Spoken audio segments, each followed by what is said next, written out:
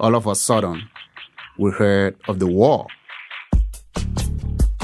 The war was a civil war, the first of two in Liberia, West Africa. It began in 1989. Johnson Bohr was 18 years old. This audio is from an ABC News report. As rebels fire blindly, some duck for cover. There is little place to hide.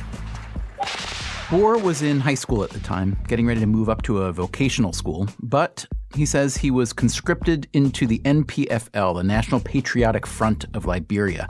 That was a rebel group led by Charles Taylor, who would come to be known as an infamously brutal warlord. The NPFL was fighting against the government of Samuel Doe. When the war started, Johnson Bohr was thrown right into the action. It was just chaotic because when you are on the front line, the very first thing you think about is that your opponent should not be able to overrun you. He became a company commander. So I was around when people were tortured, I was around when people were killed because I was part of the rank. The population of Liberia at the time was barely 2 million. During the war, roughly 250,000 people died, many of them civilians.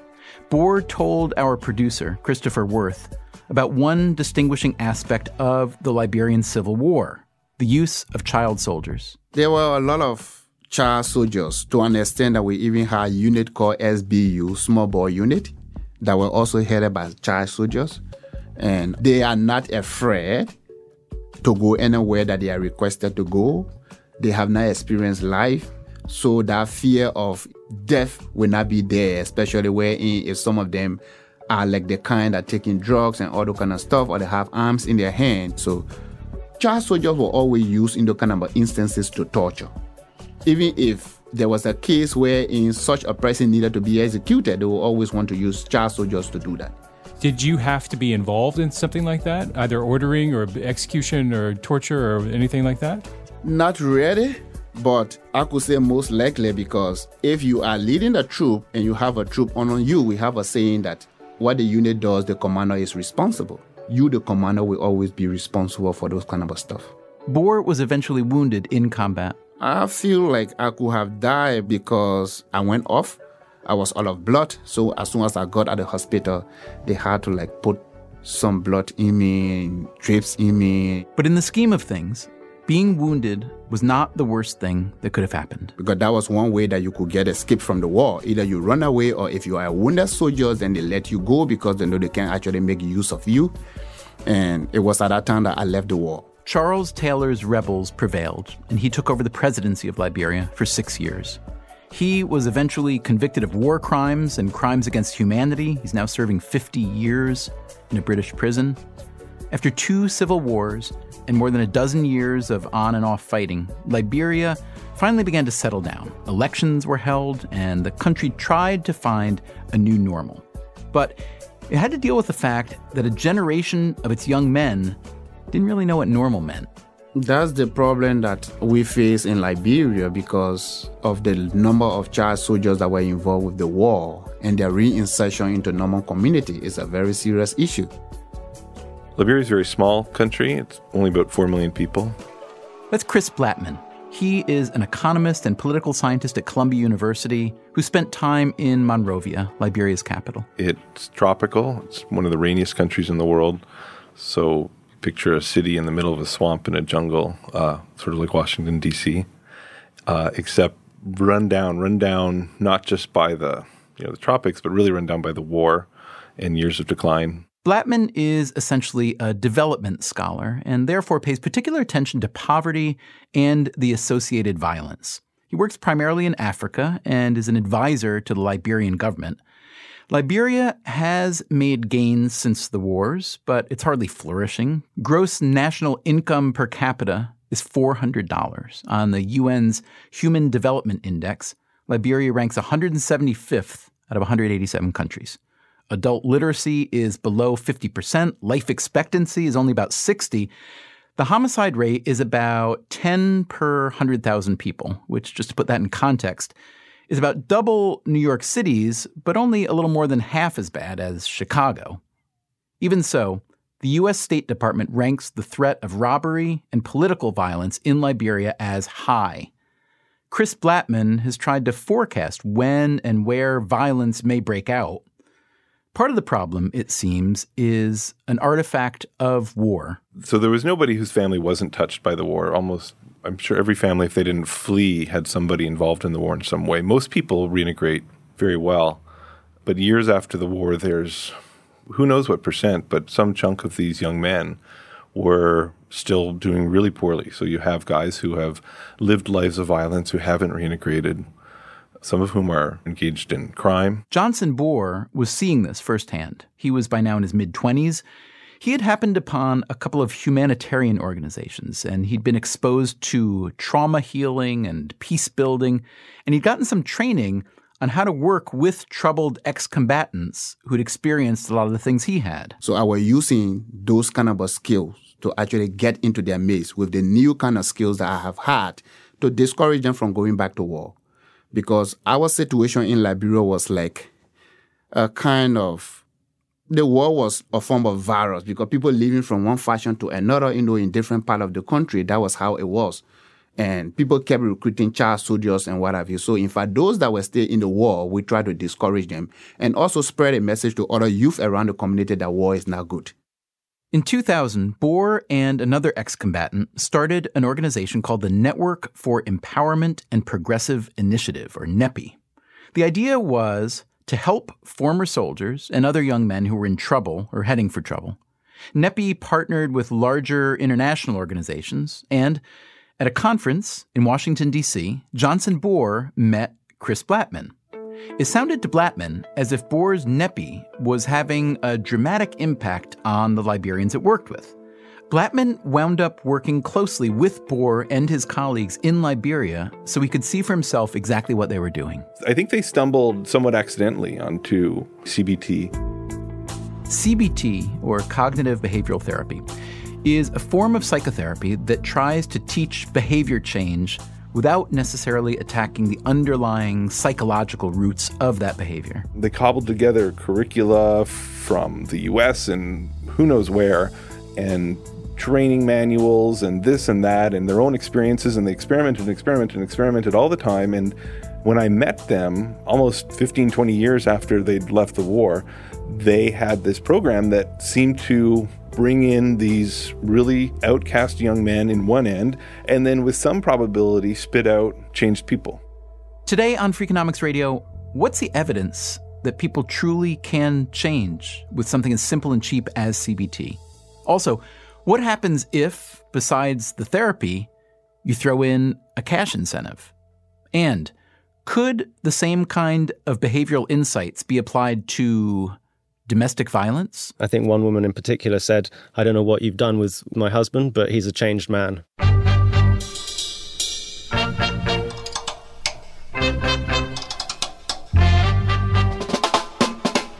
From WNYC, this is Freakonomics Radio, the podcast that explores the hidden side of everything.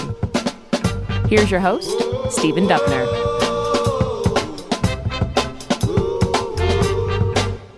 In our previous episode, we looked at a couple of programs in Chicago that use cognitive behavioral therapy, or CBT, to try to keep young men from committing crimes and dropping out of school.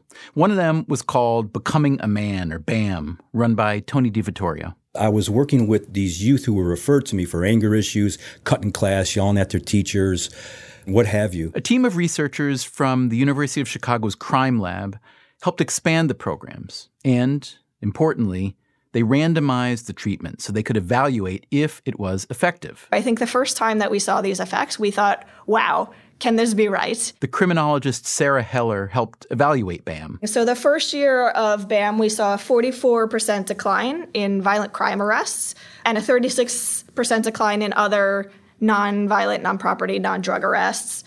We see an increase in school engagement that we think might end up eventually, once the kids are old enough, improving graduation rates by maybe 7 to 22%. The reason CBT was effective, Heller and her colleagues argue, is that it teaches people to stop and think about their behaviors in a way that they rarely do. The basic theory rests on something that we're calling automaticity, or automatic behavior. And automatic behavior is something we all engage in all the time, right? It's just behaving without consciously thinking about it. And then, if done right, CBT teaches people to disrupt those behaviors. It gets them to reframe their perspective, to think differently about their negative emotions and how to respond to them.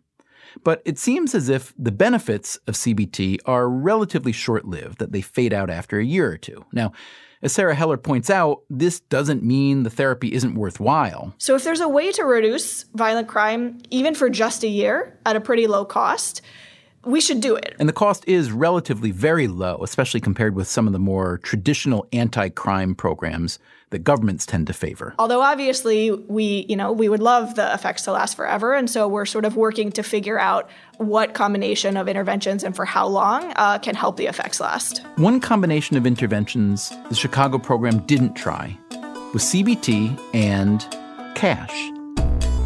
Which brings us back to Liberia, to Johnson Bohr, the former company commander in the rebel army, and NEPI, the organization he helped set up for other former fighters, and to Chris Blattman, the Columbia researcher who was so impressed with NEPI that he wanted to see it firsthand. Over several years, Blattman went back and forth between the U.S. and Liberia, spending several weeks at a time in Monrovia. He and his collaborators, Julian Jameson, another economist, and Margaret Sheridan, a psychologist, helped Bohr and his team refine their curriculum and raise funding. They began recruiting young men who were known troublemakers, and they'd try to teach these men anger management and self-control using the same kind of therapeutic and role-playing exercises used by other CBT programs, like Becoming a Man in Chicago. You know, you have to control your anger in a case where someone's trying to, say, provoke you, or something nasty happens, or somebody insults you.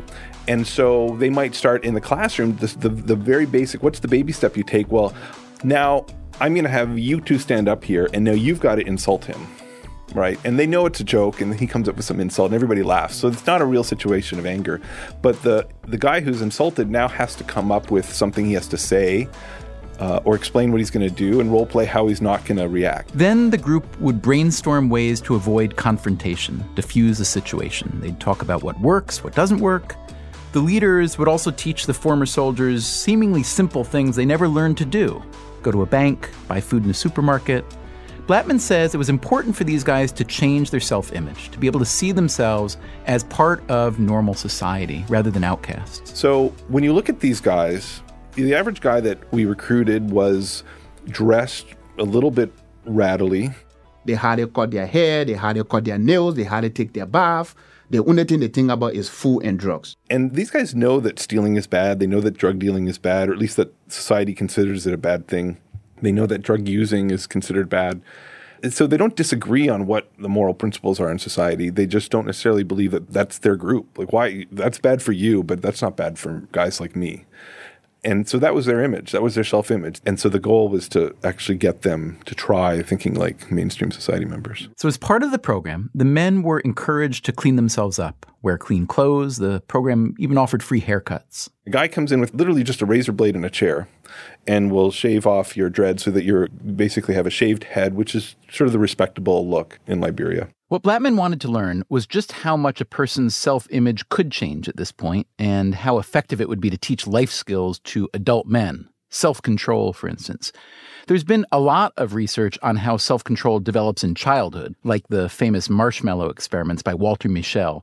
Young children were sat in a room and offered one marshmallow, which they could eat right away, or if they chose to wait 15 minutes alone in the room without eating the marshmallow, they'd get to eat 2 marshmallows as a reward for their patience. This audio is from a CBS News report. If you had to choose, would you like to have 1 marshmallow? Yeah. Or would you like to have 2 marshmallows? And they look after 20 years at these children's life outcomes, and they find that the ones who display more self-control as a preschool or even younger are more self-control associated with better jobs, better pay, less crime.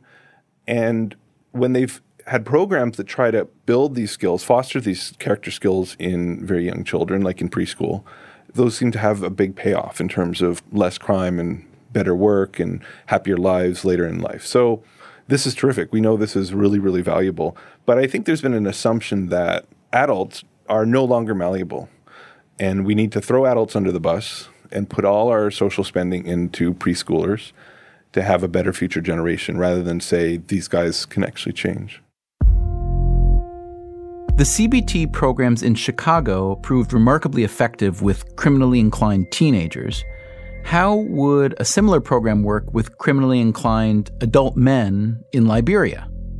To find out, Blattman, Bohr, and their teams set up a recruiting effort. They approached 1,500 men in Monrovia, aged roughly 15 to 35, who more or less admitted to being involved in criminal activity, or what's known in Liberia as the hustle. Blattman says this could include anything from pickpocketing and robbery to some other kind of scam, often in combination with some legal ways to make money, small jobs, a little farming. Out of the 1,500 men they approached, they got about 1,000 takers. For the sake of the research, Blattman randomized them. They knew that there was going to be a lottery, and we explained that some of you are going to get it, some of you are not. We're going to follow you over time. We're going to follow you over a year because we want to see how this works out. And so you're going to play what they call lucky ticket in Liberia. Blattman also wanted to try another element that the Chicago researchers didn't use, a cash incentive. Some of the participants in the study would be given $200. Now, in Liberia, $200 goes a long way. $200 is about 3 or 4 months of what they could earn from their so-called hustle. So you could think of it like 4 months of wages. And we did it for 2 reasons. So first, cash was actually a way to measure a change in behavior. So if you're more self-disciplined, if you're more perseverant, if you're more self-controlled as a result of this therapy, maybe we'll see it show up in your spending. Maybe you're more likely to spend it on a small business and less likely to spend it on booze or a meal in the market. That money, most of which, by the way, was provided by American or other Western aid agencies and foundations, it could also be used as investment capital. Now you can buy a bunch of scratch cards and sell them. Now you can buy things in bulk and sell it at a higher profit. Now you can have a little shoe shine kit. So here's how the experiment was set up. Of the roughly 1,000 men who were recruited, 1/4 of them, 250, wouldn't get any help at all. They'd become the control group. Another quarter of the men would get CBT, 1/4 would get CBT and the $200 cash, and the last quarter of the men would get just the $200 cash. That way, Blattman could measure which of the treatments, if any, were effective. Johnson Bohr was among the first to see the results. The result was very much remarkable. It was very successful. Criminal behavior fell substantially among all 3 treatment groups. If you got the cash, or if you got the therapy, or if you got both, within a month, you had shaped up. You were committing a lot less crime. So you're going from about 1 crime a week to half a crime a week, if that's such a thing. And you were less likely to be aggressive. You were less likely to be selling drugs by about half. So 20% of the control group, I believe, was selling drugs, and that was about 10% if you received one of the treatments. Now, you might argue that if you've just been given $200, you have less need to sell drugs. But still, these were the results after 1 month. But what did the results look like after 1 year? It turns out that the effects had diminished after a year for the men who'd received just therapy or just cash, but the men who received both therapy and cash were still doing much better. And what we found is that these changes in their crime and all of these things we call antisocial behaviors like aggression and cheating and things of this nature and everyday violence, those were still down a lot by about 40 or 50% in the groups that received both cash and therapy. As Blattman suspected, receiving a big cash infusion let some of the men start up small businesses. The guy who made the most money went out of town to a distillery, bought a giant barrel of some kind of alcohol, came back, and then sold it by the cupful and made a killing. And yet, Blattman points out, a lot of the men who received cash, whether with therapy or without, had lost all of it. One reason is that robbery and burglary are pretty common in Liberia. Blattman's own office in Monrovia was broken into and his computers were stolen. But as Blattman interprets the data from his study, even if men lost their money, they were still better off because they got to adjust their self-image. CBT is about practice.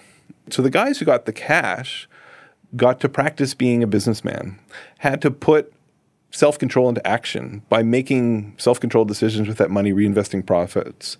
They got to appear to themselves and to the community like normal, peaceful members of society. And so even after that was stolen away from them, after a few months, it's like maybe an extra 8 or 12 weeks of practice. Maybe it's like doubling the amount of therapy they had.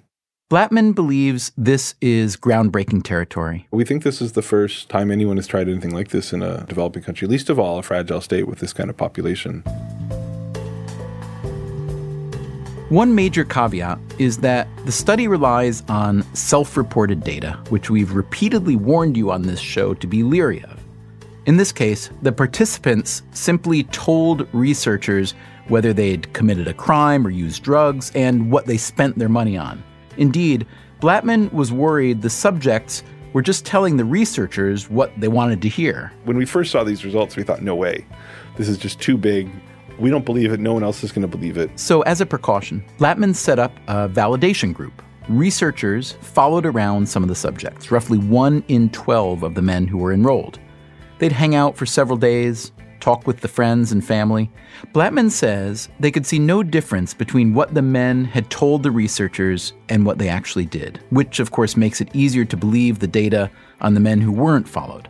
Blattman also points out that what we generally consider a more concrete form of data, arrest records from Chicago, for instance, often exists in a sort of gray zone. This is true of any crime study. So in the U.S., we say, oh, we feel better, we have arrest data. But I think the one thing maybe events of the last year in the U.S. have really brought to mind is actually the guys who are arrested, that doesn't necessarily mean you committed a crime.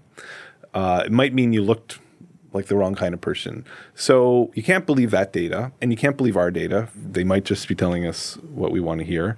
So always take all of these things with a grain of salt. We're very cautious, but we asked these guys multiple times, building a relationship and trust, and we went and we hung out with them for as long as we conceivably could without it feeling really, really weird.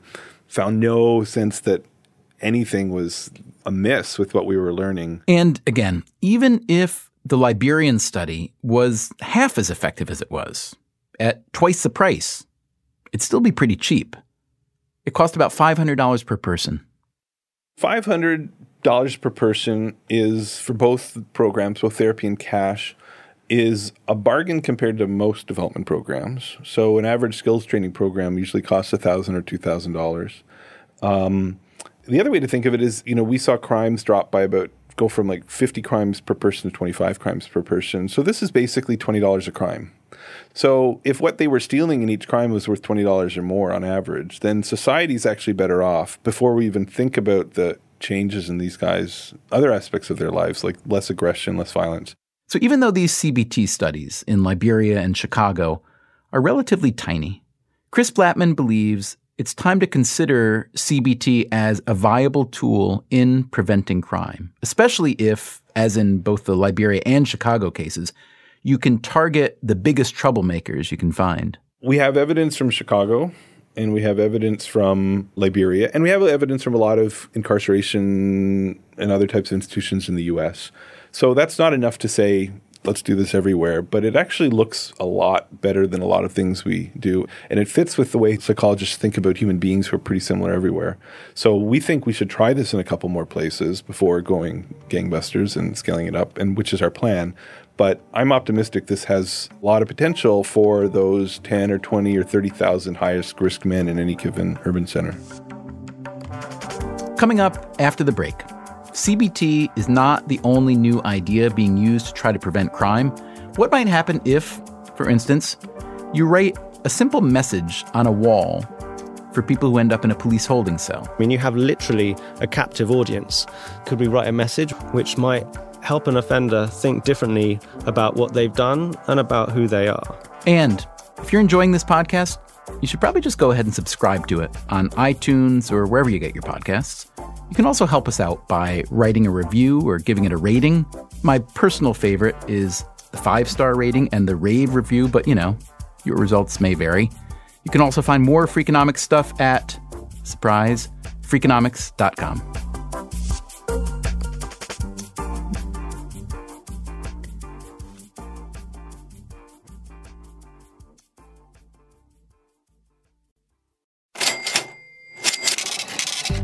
If you have listened to even a handful of our previous episodes, you know we are fond of discussing clever, simple solutions that are built on a fairly scientific understanding of human behavior. In most cases, that means we patrol the peripheries of academia, maybe private industry, but occasionally you'll run across a government, or at least a government unit, that also believes in such behavioral insights. What might you call such a unit? How about the Behavioral Insights Team? That's what they go by in the UK, where a group of scholars and other clever people have been working for several years now on injecting behavioral science into public policy.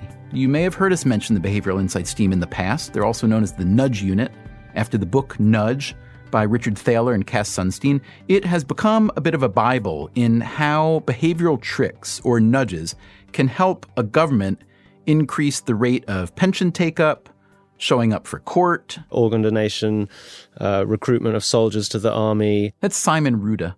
He is head of Home Affairs, Security, and International Development for the Behavioral Insights Team. And the remit of the team was really to investigate how some of the nascent findings in the fields of behavioral economics and experimental psychology could be applied to public policy making in the broadest perspective to see how we could deliver better results for the country. Even though the Nudge Unit was personally cheered on by Prime Minister David Cameron and was set up principally within the walls of Number 10, there was a lot of skepticism from British lawmakers, the media, the general public. But what became apparent quite quickly was that we were able to demonstrate robust impacts of the work that we did, surprising everybody because we saw quite big positive impacts, positive gains from reasonably low-cost interventions. One of their early big wins had to do with tax compliance. We demonstrated that making really small and simple changes to the way tax letters were written, tax letters that reminded people that they owed tax to the government, significantly increased the speed at which people repaid their taxes. For instance, based on the knowledge that the herd mentality is very prominent among us humans, the Nudge Unit added some very simple language to these letters. It read, 9 out of 10 people in the UK have already paid their taxes. You're one of the few people who haven't.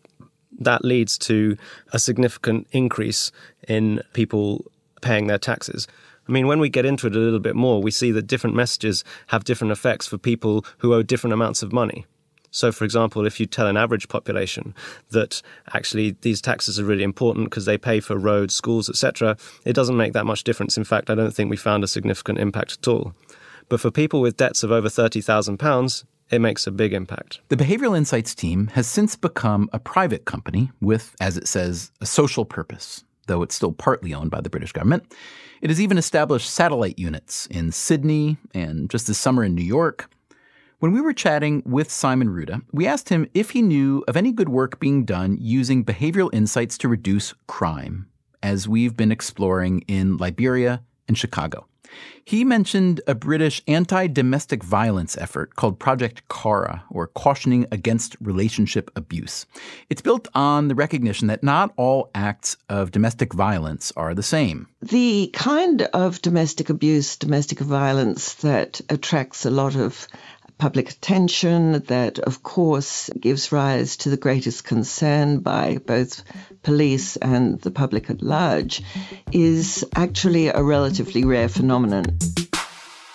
That's Heather Strang. She's research director at Cambridge University's Institute of Criminology. Only around perhaps 2% of all cases of domestic abuse, domestic violence that comes to police attention is at that high harm, high frequency level. Meanwhile, some 80% of domestic abuse arrests are for what Strang calls a low level of abuse. In about half of those cases, indeed, there's no physical violence at all and nothing, in fact, to charge an offender about. So we know that there is still a lot of misery and a lot of harm associated with those lower level incidents. And of course, a huge amount of police resources expended on those cases. But Strang's point is that the criminal justice system has tended to not make that distinction when responding to domestic abuse calls. It's important to understand when victims call the police in relation to a domestic incident, what is it that they want to happen? The assumption is that they call the police because they want their partner arrested. But in fact, we find that only around 28% of our victims actually wanted their offender arrested. An even smaller proportion wanted them prosecuted, even though 100% of these offenders were arrested, because that's what happens when you call the police. But 2/3 of them simply wanted the police to calm the situation. And almost 2/3 said that their primary reason for calling was actually to get help for their partner rather than punishment for them, because all of those 2/3 actually wanted the relationship to continue. And that is something that perhaps is often overlooked in this field. In terms of getting help for the partner, judges sometimes do require an offender to get counseling. But that's just for that 2% of high-level abuse cases that actually make it to court. So you have a very small number of cases, usually quite serious cases, and usually some very resentful offenders who believe that they are being very hard done by the process that they've experienced. So they're not in a very positive frame of mind to undertake this program. They are often quite onerous programs, some of them lasting 26 weeks. Almost nobody ever finishes them, and so they're back in court for failing to complete the program. Every evaluation of these programs, according to Strang, shows that they haven't worked, that they haven't reduced the likelihood that those offenders will commit domestic abuse again. So a few years back, the Police Constabulary in Hampshire, that's a county in southern England, they tried something different. They partnered with a local charity to create some workshops aimed at that much larger group of low-level domestic abuse offenders. This is an unusual program in many ways because it is not punitive in its orientation. The objectives are to get the participants to understand something about why they behave as they have done, the way in which they use violence in their relationships, and to understand really what emotional abuse is all about. It's also to get them to recognize their own physical symptoms of anger and the feelings leading to the anger and then on to violence. And what we were interested in investigating was the effectiveness of this program in tackling that huge bulk of calls that come to police attention. So Heather Strang set up a randomized controlled trial to measure the effectiveness. Here's how it works. When British police are called on a domestic abuse complaint, the offender is generally arrested. Let's assume, for the sake of pronoun use, he is a male, as most offenders are, though not all, of course. Then, as part of this new approach, he's diverted into what's called conditional cautioning. That is essentially a promise by offenders that they'll be on their best behavior. And at that point, they are randomly assigned either to simply be required to be of good behavior for 4 months, or they are randomly assigned to, of course, be of good behavior for 4 months, but also undergo this intervention. This intervention consists of 2 workshops, about 4 weeks apart.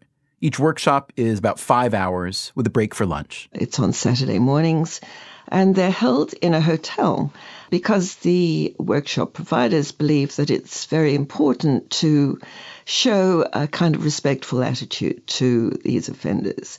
It's restricted only to adult male offenders and to those who admit the offence, and they must have no prior record of violence towards victims in the preceding 2 years. It's also restricted to men who've abused their intimate partners, not other family members, and the victims have to agree that the treatment won't put them in further danger. In the beginning, Strang says, the men are reluctant to engage. And the facilitators expect this. This is normal.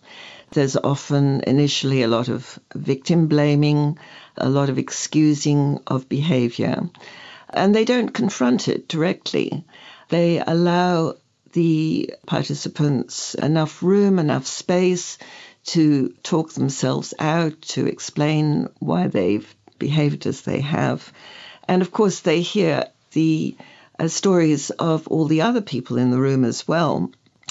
And by careful questioning by the facilitators about different ways in which they perceive their relationship with their victim operating, rather than any direct confrontation, there is a slow kind of unpacking of what appears to be going on.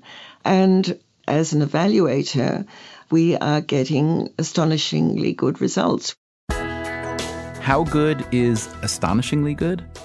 Strang has been looking at 400 domestic abuse cases. In half of them, at least 2 years have already passed since the workshops began. Compared to the men who didn't get the workshops, there was a 40% reduction in committing further domestic abuse, and there was a 20% reduction in other crimes.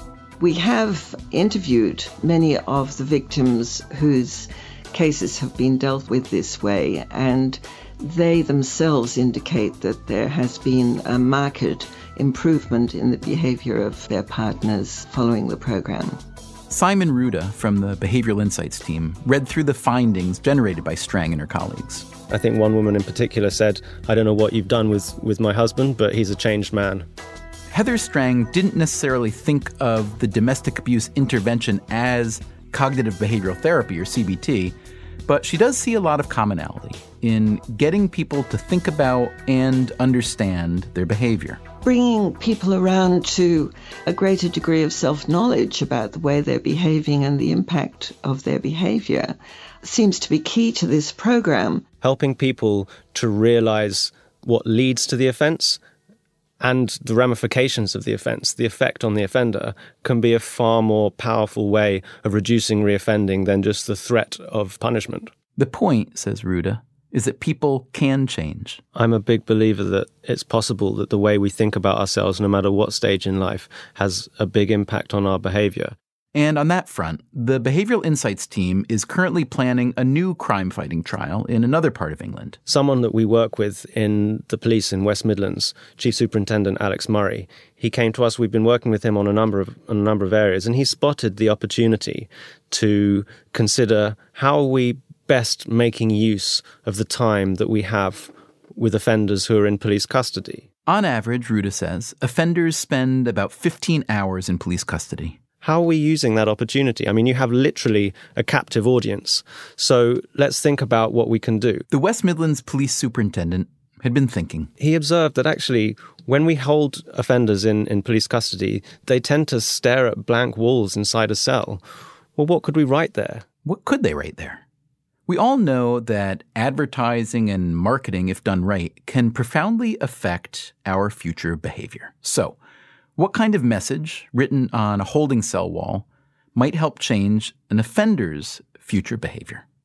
What if that message seemed like something written by one of the previous occupants of the cell? So the message might read, 5 years ago on this date, I was here like you are now. And this is what I'd done. And this is me looking sad, kind of moody, kind of tough. But actually, this is the impact that my actions were having on those who were close to me, my children, my parents, etc. Then I discovered that actually, if I try and do this thing, whatever it is, and I work at it, it's going to make it better. And so the story goes on, and the guy does what he does, and all of a sudden he can improve, he can change, and life's much better for him and his family. And I thought that might be quite a nice thing to see if we can prompt offenders who have found themselves in that situation just to reflect on their actions and to reflect on whether or not they can actually do something a bit differently. And maybe to try and shift the offender, maybe from the mindset of, I've done this action because this is who I am. I am a criminal, therefore this is what I do.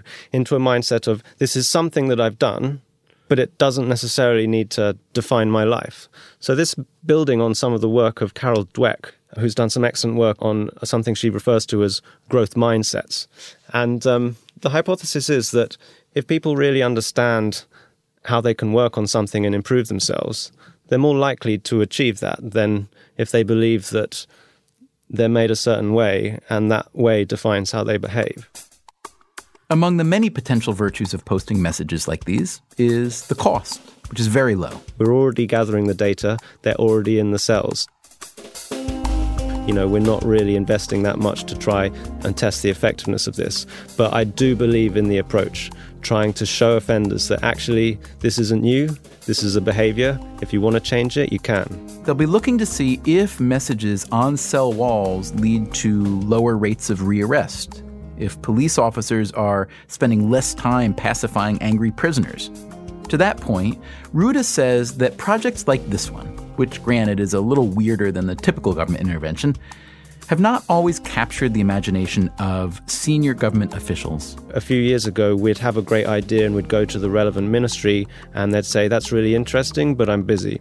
But, Ruda says, the reception is generally warmer among police officers and others on the front lines of delivering public sector services. The appetite was much greater among them because they could see this is going to help them do their jobs. And once you run a trial, all of a sudden you get some good results. Honestly, the ministers are then interested. Ruda believes that behavioral nudges are proving so effective that they might even work in one of the thorniest realms of law enforcement, fighting extremists. There's this hypothesis around psychological inoculation, is what it's called. And the hypothesis is that you give younger people, particularly, those whose opinions of the world and everything haven't been quite formed rigidly yet, ideas of prejudice, but ideas that are so ridiculous that it's kind of easy for them to dismiss them. So, all women are stupid because they have long hair, or something ridiculous like that. And the hypothesis is that once the cognitive process starts to rebut this and think more logically about it, it becomes more resistant to slightly more sophisticated arguments of prejudice that it may have the mispleasure to hear later. And I think this is an interesting angle which is worthy of further pursuit. In fact, Chris Blattman, the Columbia researcher who works in Liberia, he says he's heard from people in the U.S. State Department who want to know whether cognitive behavioral therapy might be helpful in countering violent extremism. It's a slight exaggeration, but if you talk about Development Project X to the State Department or USAID or a member of the U.S. government, there's a 50% chance that they say, oh, will that work in Afghanistan? Or will that work against terrorism? Because on some level, this is where, right or wrong, this is where a lot of the attention is focused. And so anything that says we can change the person, we can essentially re-socialize people who are about violence into having a different identity. That sounds tempting because some of these extremist organizations are essentially offering people a particular self-image. They're offering them something immaterial that seems to be very valuable. And this programs like this might do that in reverse. This week and last week, we've been looking at new ideas for crime prevention. We all know an ounce of prevention is worth a pound of cure. Although in the case of crime, it may be more like a ton of cure. Just think of all the costs associated with crime for the victim, for society, for the criminal. The costs are financial, but also psychic, and they're huge. What's encouraging about the crime prevention stories we've been hearing, what's different about these stories, is that these treatments are working on people who've already started getting into trouble. Juvenile delinquents in Chicago, former child soldiers in Liberia, domestic abuse offenders in Britain, and the treatment helps turn them around. Most people who do bad things, violent things, presumably aren't doing them for pleasure. When someone gets in a fight or beats up a spouse or kills someone, it's generally because they've lost control. They've made a rash and poor decision. So, can the modern boom in decision science and behavioral science help change the way we think about crime itself? I would argue that the evidence we've put forth from Chicago and Liberia and Britain suggests the answer is yes.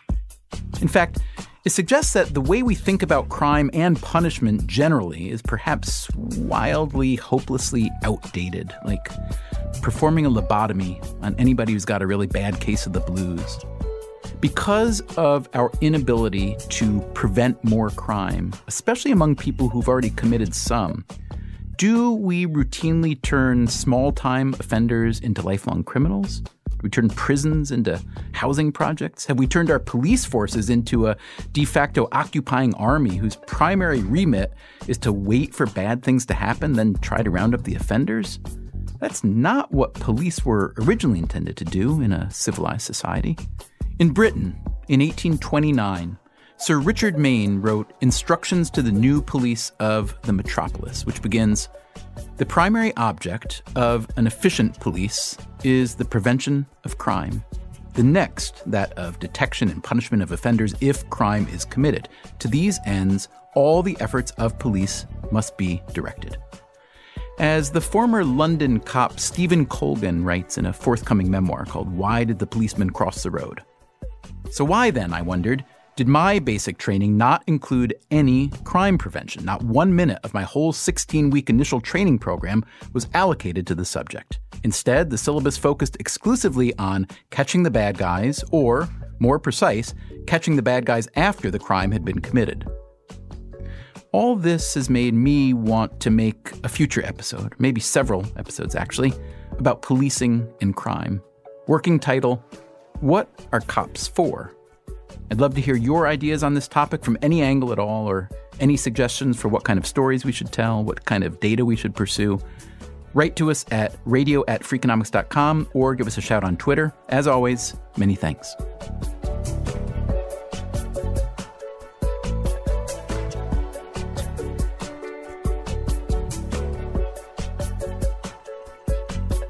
Freakonomics Radio is produced by WNYC and Dubner Productions. Today's episode was produced by Christopher Worth.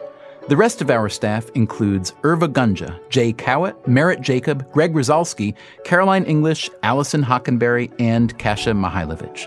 We had help this week from Matt Fidler. If you want more Freakonomics Radio, you can subscribe to our podcast on iTunes or go to freakonomics.com, where you'll find lots of radio, a blog, the books, and more.